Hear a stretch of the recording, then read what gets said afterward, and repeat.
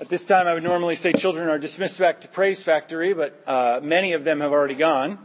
And so any remaining children who need to go back there are free to go. We're going to turn in our Bibles to Matthew chapter 5, and we'll pick up reading there. We are in the middle of the Sermon on the Mount. We're going to take a break because there is a natural break in the way in which Jesus has arranged the Beatitudes, and so we're going to take a break for our celebration of the resurrection over the next 3 weeks, and then we'll come back to this passage. The Scriptures detail how Jesus is teaching his disciples and teaching them what it means to be citizens of his kingdom. He says, or Matthew writes in Matthew chapter 5, verse 1, "Seeing the crowds, he went up on the mountain, and when he sat down, his disciples came to him. And he opened his mouth and taught them, saying, 'Blessed are the poor in spirit, for theirs is the kingdom of heaven. Blessed are those who mourn, for they shall be comforted. Blessed are the meek, for they shall inherit the earth. Blessed are those who hunger and thirst for righteousness, for they shall be satisfied.'" Let's ask the Lord to bless our time in his word. Let's ask him to speak to our hearts as we proceed on our spiritual journey heading towards meeting Jesus on that final day. Let's ask him to search the intentions of our heart, the thoughts in our mind, and ask him to reveal if there's any unclean way in us and to shape us for his use and for his glory. Let's pray and ask God to bless our time in his word. Father, we thank you for the opportunity to hear your word. We are mindful of the fact that 1/3 of the people in the world, as has been said, have no gospel access at all. They have no ability to hear or to know you because there is no knowledge of you in their land. The greatest famine, the greatest hunger, as described by the Bible, is described in the prophets, where the prophet says that there is a famine for hearing the word of the Lord. And in America, we may be experiencing this famine out of neglect, but there are some who experience this famine because there is no gospel, there is no Bible growing in a place where they can hear it and believe it. Father, we pray that you would rebuke and correct our culture's sin of neglect of your word. And we pray that as we turn our hearts and minds to you, that, Father, we would see ourselves as your solution to the problem of the famine of the word in other places. May we not wait for someone to fix the problem, but instead see that you are working to raise up those who hunger and thirst for righteousness to take the gospel to those who need to hear it. We pray that you would allow us to be your change agents in the world. We pray this in Jesus' precious name. Amen.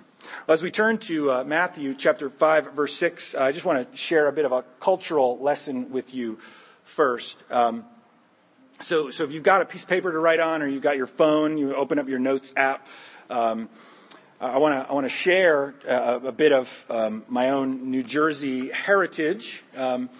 Growing up, and meeting Nancy, I met my father-in-law who has a a German-Irish background, and so, coming from that ethnic background, there were some peculiarities. You know how it is, right? Every culture's got their ways of doing things and their pronunciations and things. And so this is a regular occurrence with my father-in-law. Whether I was 17 and first meeting Nancy, or 21, or now at 41, when I would enter into the house, he would use this German-Italian word. Towel over his shoulder at the stove. Okay, and so here's the word. I'm gonna share this with you, and I just want you to write it out. Okay, the word is spelled D-J. Okay, D-J-O-O-E-A-T, and it's pronounced with a little bit of a lilt at the end. Okay, in the form of a question. He would say, "Do you eat?" Whenever we walk into the house, right? It's a constant, right? This is what he always asks. He's at the stove. He's got the towel over his shoulder. It was so good to arrive there at that house right around dinner time.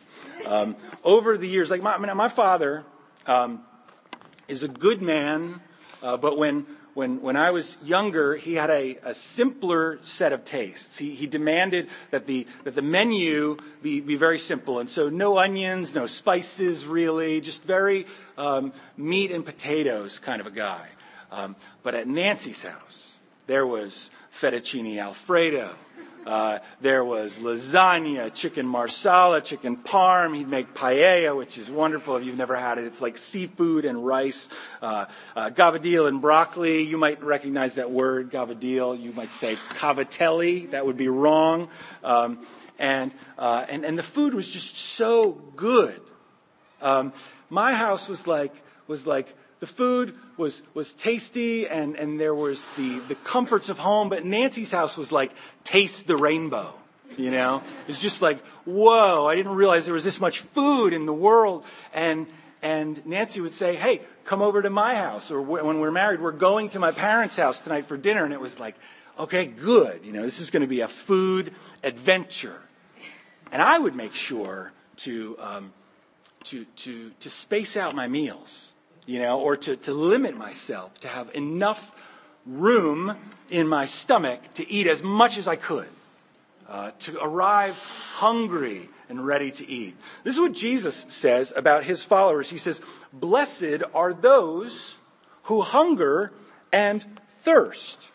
Blessed are those who come with an appetite, who are ready to eat up and to drink up, because they know that they have need. Blessed are those who hunger and thirst. What are they hungering and thirsting for? For righteousness.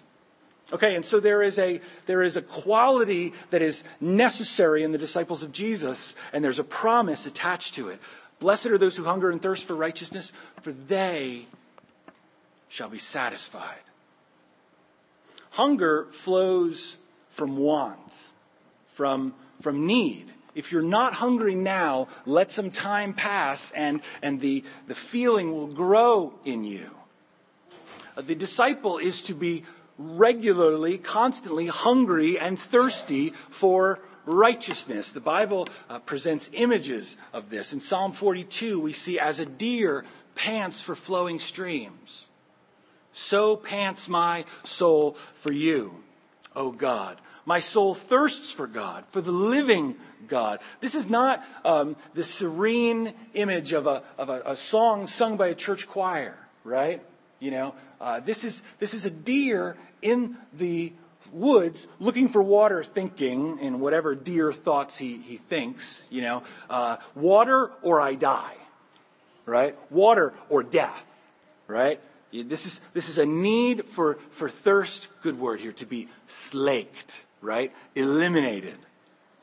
Isaiah 26:9. My soul yearns for you in the night, Isaiah says. My spirit within me earnestly seeks you. For when your judgments are in the earth, the inhabitants of the world learn righteousness. This is the desire of Isaiah, and this is the desire of the disciple. A hunger and thirst for righteousness.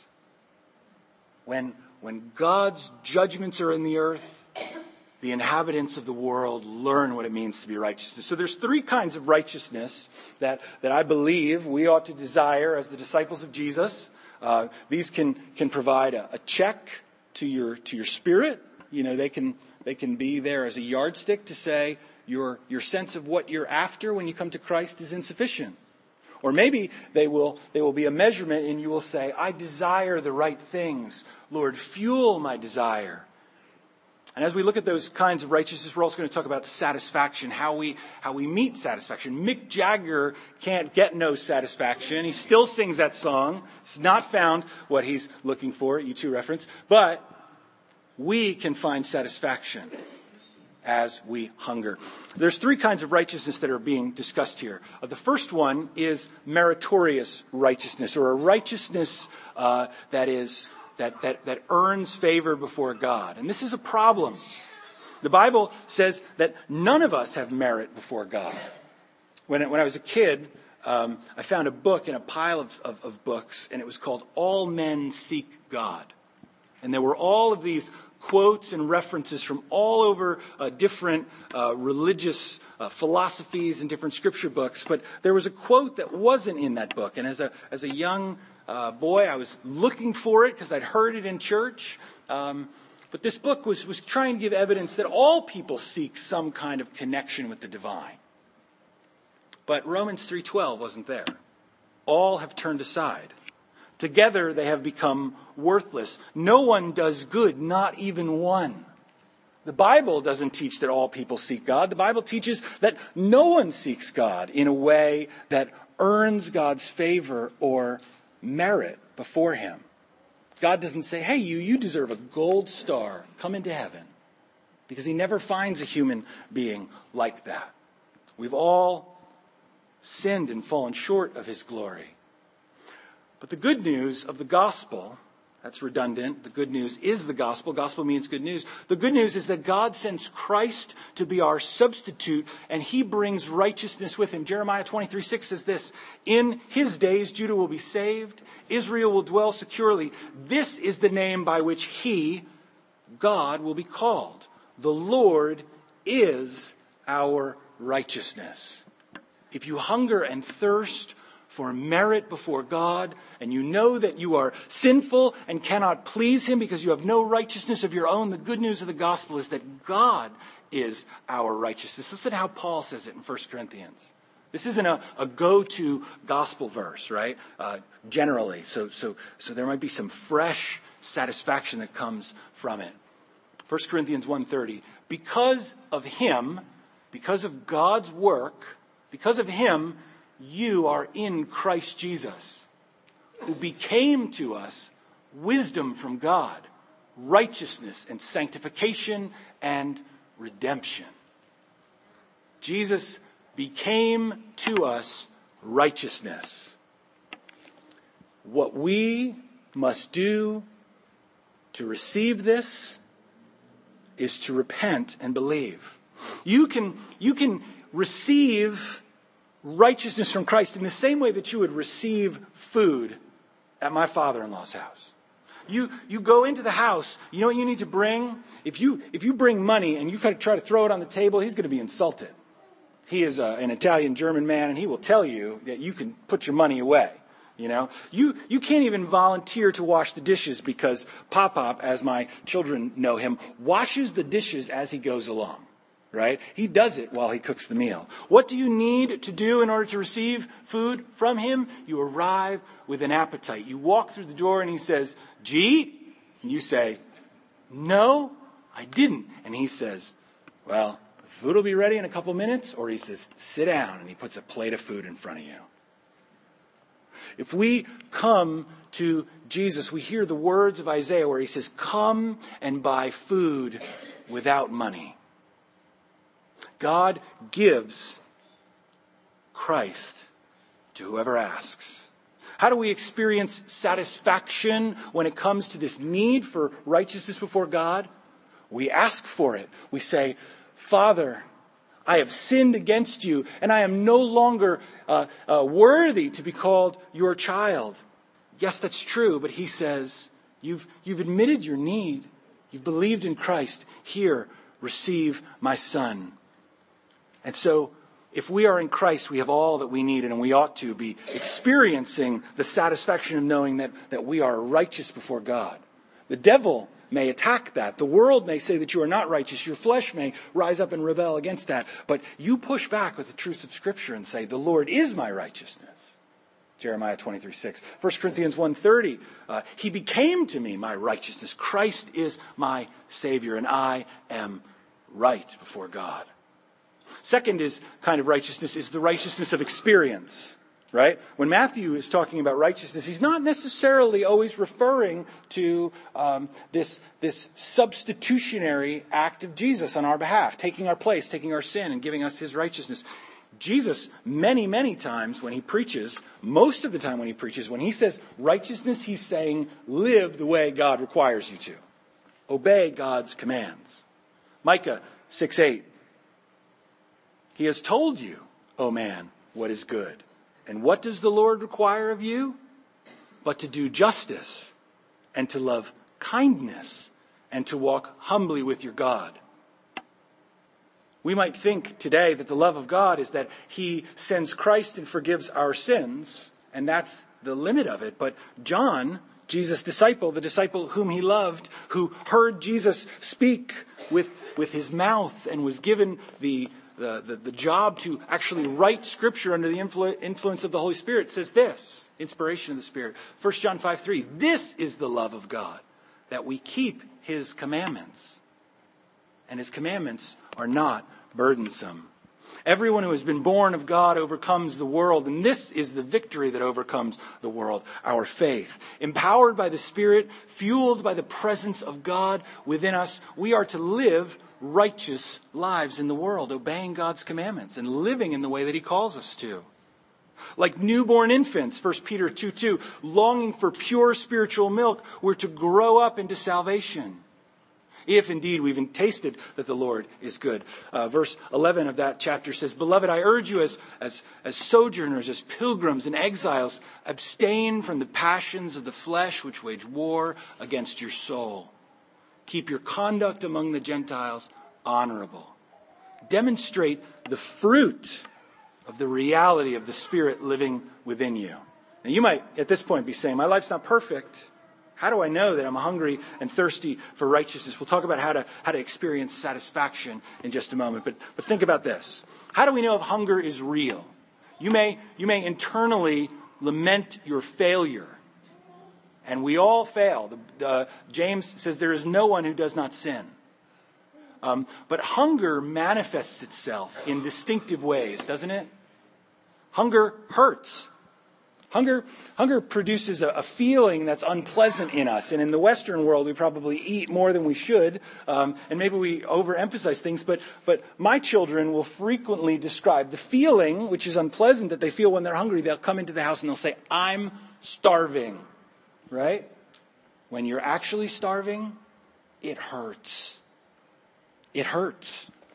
And so when we think of ourselves and our righteousness and how far we have to go until we are righteous like Christ, not that we will ever attain it in this life, but when the pain of our unrighteousness and the desire to be righteous and to live in a way that pleases God strikes us, we feel that pain, we know that we are hungry. Second, hunger motivates people to seek food, right? When you're hungry and you're on the road, you think, where can I go to get food? And conveniently, we've got food everywhere, right? You're like, America runs on Dunkin', right? I can have it my way. You start thinking of phrases, right? Or you're thinking like stopping at Food Lion and get a salad or whatever. Hunger motivates people to seek food. And when we're spiritually hungry, we think, I need an answer. I need help. I need to go to God and to receive from him. Hunger is also only satisfied with real food. If someone invites you over for dinner, you're like, yes, right? It's going to be like being invited to Keith's father-in-law's house, chicken marsala, right? We're going to have gavadil and broccoli. We're going to have paella. It's going to be real. And then they put like a box of cereal in front of you. You're like, no, that's not going to do it, right? Eat up real quick, right? Got to go. Can I help you with the dishes? That's cool. And off for real food, right? I got to eat something. There wasn't anything there. It wasn't substantial. Hunger is only satisfied with real food. And so we might think, how do I know that I'm spiritually hungry? Well, what is it that satisfies? Is it the self-help psychology of the world? Is it the positive sayings that we can find? You can do it all over Instagram, or on Facebook. Is that where we find satisfaction? Or do we long for the milk of the world, of the word? Do we feast on the bread of life? Do we eat the meat of the word? What is it that we satisfy ourselves with? That demonstrates that there's real hunger. Even if we feel like I'm not sure my hunger is real at this moment. I'm hungry. I'm not experiencing that satisfaction. What's your destination? Where are you going? Finally, hunger makes food taste sweet. Pickiness vanishes. Those who are the children of God can eat. And sometimes what they're eating might feel a bit unpleasant. But because they're hungry, they're willing to take it. Proverbs 27:7 says this: "One who is full loathes honey, but to one who is hungry, everything bitter is sweet." When we are spiritually hungry, we will say, "God, teach me from your word," and we'll take rebuke. We'll take correction. We'll receive that we are not living the way that we ought. We'll sit and we'll listen to a message that exposes our sins, and we'll say, "I don't like the way this feels, but I'm spiritually hungry, and so I'll receive it. Because I know it's from God's word, and I know it's from him, and so I accept it." Hunger makes food taste sweet. There are things that when I am hungry, I'll eat them even though I don't prefer them. Not a big bologna fan, right? Not really into salami. But if I'm hungry and that's what there is, I'm eating up.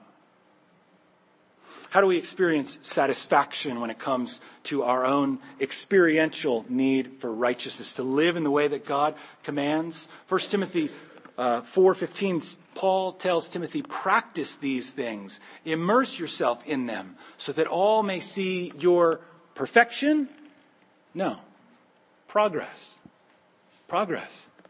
Am I growing in my responsiveness to the Holy Spirit when he says, "That's not the way I call you to live"?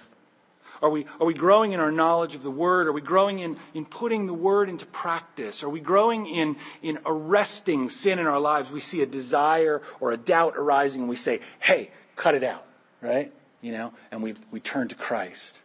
Is there progress? Is there growth? That's where we experience satisfaction. Third kind of righteousness is societal or world righteousness. No one, I think, can look at our culture right now and say, everything's A-okay, right? It's all good. Right now, actually, we're in a political cycle where those who are trying to get elected, their job is to show us every single thing that's wrong in the world, right? And then tell us exactly how they propose to fix them. And then they all fight about how each other's fixes are wrong and vote for me and not that guy. When Jesus and others in the Bible speak about righteousness, they speak about liberating man from oppression. Oppression from injustice, oppression from sin. They talk about promoting individual rights. We see in the scriptures all through the Old Testament that justice is to roll down like waters and righteousness like an ever-flowing stream, that the rich are not to defraud the poor, and that those who are in places where they judge are not supposed to prefer the poor to the rich, and that there's supposed to be a right way of society working. There should be integrity in business. There should be honor in the home and family. And so the disciple ought to have a hunger for righteousness in the whole human community as something pleasing to a righteous God. We can say that ruler is a tyrant and a dictator because he does not honor the Son, like it says in Psalm 2. Kiss the Son, lest he be angry with you and you perish in the way. So what does that mean? Does that mean the Christian is to seek to change the world through elections? I would say no. Having witnessed many elections, they are important. I think that we ought to participate. But Ought we to be fooled and to think that this election will change the world? I think the answer is no, it won't. The next 4 years will likely be a repeat of some other 4 years that we've seen under some prior president. We ought to make a wise choice. We ought to see and seek someone who will serve the interests of the people and serve them and care for them. But Jesus demonstrates that he changes the world in smaller ways by changing hearts. The kingdom of God is like what? Like a measure of leaven that a woman put into some dough, and she kneaded it, and it worked its way all the way through the dough. Jesus starts with 12 guys, right? And those guys have turned the world upside down and changed the nature of the way that human beings think about the world. Jesus' mission to love God and to love neighbor has given rise to universities and hospitals and missionary societies and aid organizations and all kinds of things. And even secular organizations that seek to serve people don't realize often the debt that they owe to Jesus' way of thinking and teaching. He's changing the world one heart and mind at a time. God says, let justice roll down like waters and righteousness like an ever-flowing stream. And as Christians, we ought to pray, God, make the world like this and help me to be part of that. We're to pray each and every day in the pattern that Jesus taught us, right? Not specifically those words as if praying that earns us a gold star, but we're to pray and to work with the intent that God would build his kingdom here. Right? And that his will would be done on earth as it is in heaven. That's what it means to hunger for the world to be righteous. We need to realize that it's unfair and wicked of people to say, if God is real, you ought to be compassionate when you answer this question. If God's there and he's real, why are there so many people suffering? It's like, I don't know. Maybe it's the wickedness of man. Why are those people starving? Because somebody's sitting on a giant pile of money or a giant pile of food. And they won't let it get there. There are countries that refuse aid and they won't let doctor organizations in, and they won't let food relief organizations in. That's not the lack of care of God. That's the wickedness of man. How do we receive satisfaction knowing that we are not going to see the world changed until we see the fulfillment of Revelation 19:11? I saw heaven open. Behold, a white horse. The one sitting on it is called Faithful and True, and in righteousness he judges and makes war. The righteous one will come and he will make a perfect society. But in the meantime, how do we experience satisfaction? We build community.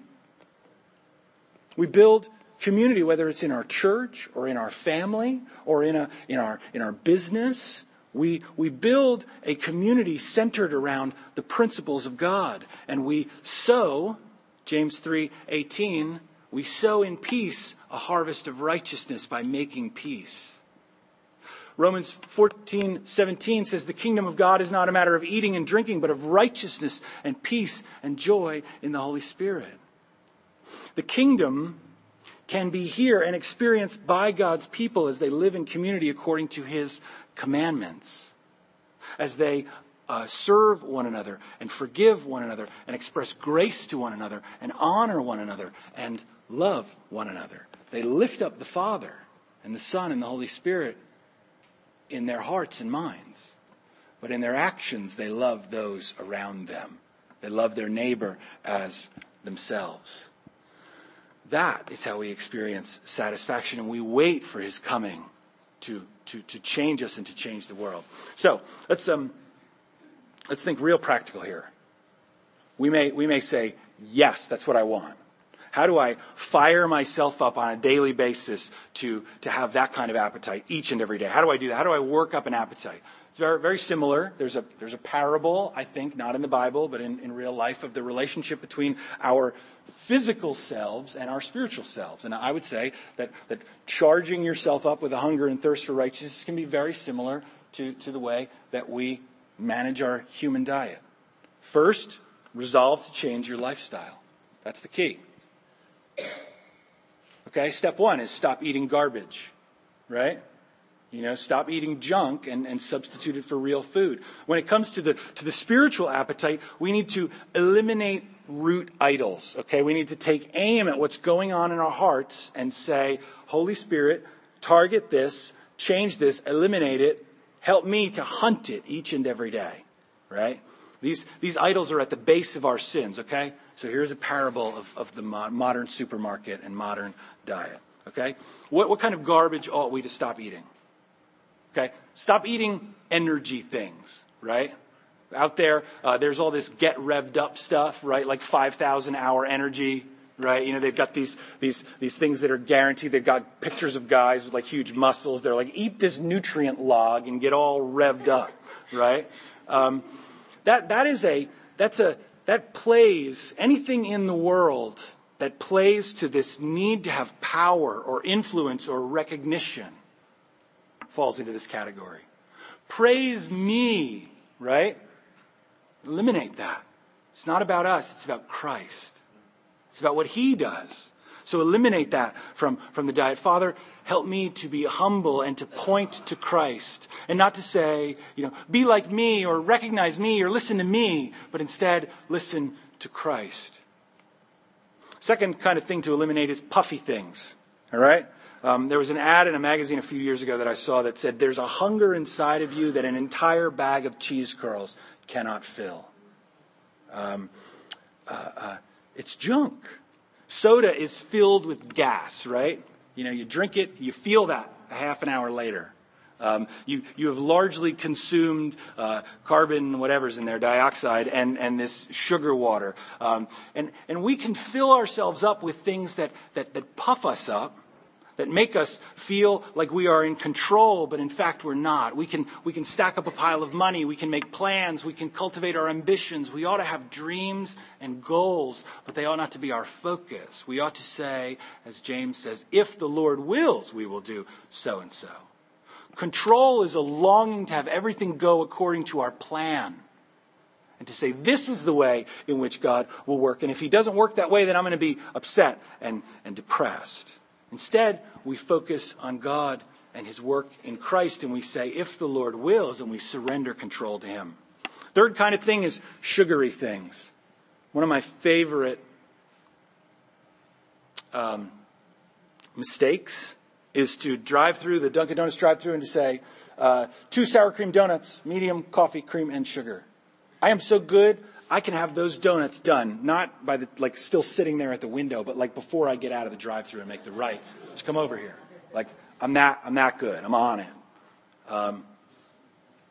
We have a longing to delight the flesh, whether it's through food, alcohol, drugs, sex, whatever. Comfort. A longing for pleasure, to medicate away our pain. We demand that we be comfortably numb, right? That we always feel good. But that's not life with Christ in the world, right? What does Paul say in Philippians? It's been granted to you not only to be saved, but also to suffer for Him. A world without pain is a fiction. Fourth, we ought to eliminate trendy things. I looked up on the internet the food trends of 2016. Do you know what they are? One is bugs. Grasshopper tacos. There was a recipe right there. It's going to be forced on you sometime this year. It's going to be like, you're not cool unless you eat this. Filipino food is coming, which I've actually had and is pretty good. Savory ice cream. Listen to this. Watermelon and feta. Yeah, that's what I'm thinking. Somebody's going to try to make you think it's cool. I guarantee you. Chocolate peanut butter hummus. Starbucks is releasing soda. No. Dunkin' Donuts. Not going to mess with it. Seaweed popcorn, right? But here's the thing. Here's what happens. If you're not in, then you don't know, right? This is what the world says. You need to conform and be accepted and desired. Or you need to be viewed as a trendsetter and somebody to look up to. That's a longing for approval. We need to take aim at that and say, my approval comes from God, from Christ. and not from what I do or the image that I fashion for myself. The approval of men is fickle and will leave us empty. So we ought to resolve to change our lifestyle and stop eating garbage. Second, we ought to know good food and eat up what is being served at the table. I gotta move through this quickly. What are qualities of good food? Good food's got spice to it. Okay? We're called on a regular basis to consume the bitter herbs of repentance. When the word stings us, whether it's from the preaching of the word or our own reading, we ought to say, Jesus, thank you for pointing that out to me. That stung, but I appreciate it. We ought to say, Holy Spirit, thank you for showing me in this particular situation that I was wrong and I needed to repent. Thank you. And we ought to see that as good food. Second, we ought to realize that affliction humbles us and holds us back. Proverbs 30, verse 7. 2 things I ask of you. Deny them not to me before I die. Remove far from me falsehood and lying. Give me neither poverty nor riches. Feed me with the food that's needful for me, lest I be full and deny you and say, who is the Lord? Or lest I be poor and steal and profane the name of my God. So often we think that affliction is to our detriment, that it's bad for us. But so often it's there to humble us and drive us to Christ and to keep us from sinning against God. Thomas Watson says, the wise God sees it good sometimes to give us the sharp sauce of affliction, to make us feed more hungrily upon the bread of life. Finally, eat what's put on the table. As Christians, we need to focus our hearts and minds and look at what God actually sets the table with. Many times we think that the answer is we will always be happy, we will always be joyful, and we take the American dream, right, and we dress it up in religious language and we stick it in the place of the gospel. And God's not promised to give us the American dream. God's promised to feed us what he promises to put at the table. So here are 3 things that God fills with. He fills with grace. Acts 7:55. Stephen, full of the Holy Spirit, gazed into heaven and saw the glory of God. He had grace. He was filled with the Spirit. He had every spiritual blessing he needed in the heavenly places. You know what's going to happen in just a second? He's going to be dead. But God gave him grace in the moment. Second thing God promises to fill us with is peace. Romans 15:13, may the God of hope fill you with all joy and peace in believing, so that by the power of the Holy Spirit you may abound in hope. John 16:33, I've said these things to you, that in me, you may have peace. In the world you'll have tribulation, but take heart, I have overcome the world. God puts peace on the table and promises us to fill us with it when we believe and walk in his word. And then finally, he fills us with joyous, transforming presence. Look at Jesus and be changed. Psalm 17:15. As for me, I shall behold your face in righteousness. When I awake, I will be satisfied with your likeness. Why does Jesus come into the world filled with the Holy Spirit? John 33:34 says that he gives the Spirit without measure. He gives it to Jesus to give without measure so that he can give it to us, so that we can be transformed. Jesus didn't need any more of the Holy Spirit. He had it. But he gives the Spirit without measure to give it to us without measure, to fill us full. 2 Corinthians 3:17. Now the Lord is the Spirit, and where the Spirit of the Lord is, there's freedom. And we all, with an unveiled face, beholding the glory of the Lord, are being transformed into the same image from one degree of glory to another. This comes from the Lord, who's the Spirit. So my encouragement to you as we close down is this. Ask this question. Are you hungry? What are your breakfast, lunch, and dinner plans? If you're like me, sometimes you even plan for when your wife says, get up and let the dog out, right? And you get a 4th meal out of the day, right? You know, do you have food plans? Have you heard, as we've talked through this, have you heard that there's some filler in your diet that's crowding out your hunger and thirst? Is there a root idol? Control, power, comfort, or approval that you need to say, Jesus, kill that. That you need to repent of. Ask yourself this question: what one change can you make today that will increase your hunger and thirst for righteousness? Jesus says you're blessed if you hunger and thirst for righteousness, and that you will be satisfied. Do you have merit before God? Only through Jesus. Do you have growing righteousness? Only as you embrace the work of the Spirit in you and step forward in active obedience. Are you creating a kingdom, participating with God, working in the world to build community? Let's close in prayer. Father, thank you for this time in your word. As we come to sing, we pray that we would repent of our idols. As we've sung so many times before, Father, give us clean hands, give us pure hearts. Let us not bow down to another. We pray that we would not satisfy ourselves at the banquet table of spiritual junk food, but that we would come before you and say, fill me with that which is needful for me. Give me what I need. Fill me up, that I may be satisfied with the righteousness of Christ.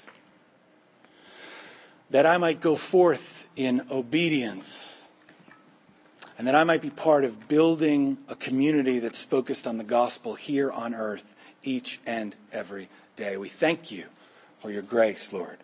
We pray this in Jesus' name. Amen. Let's stand and sing this song together.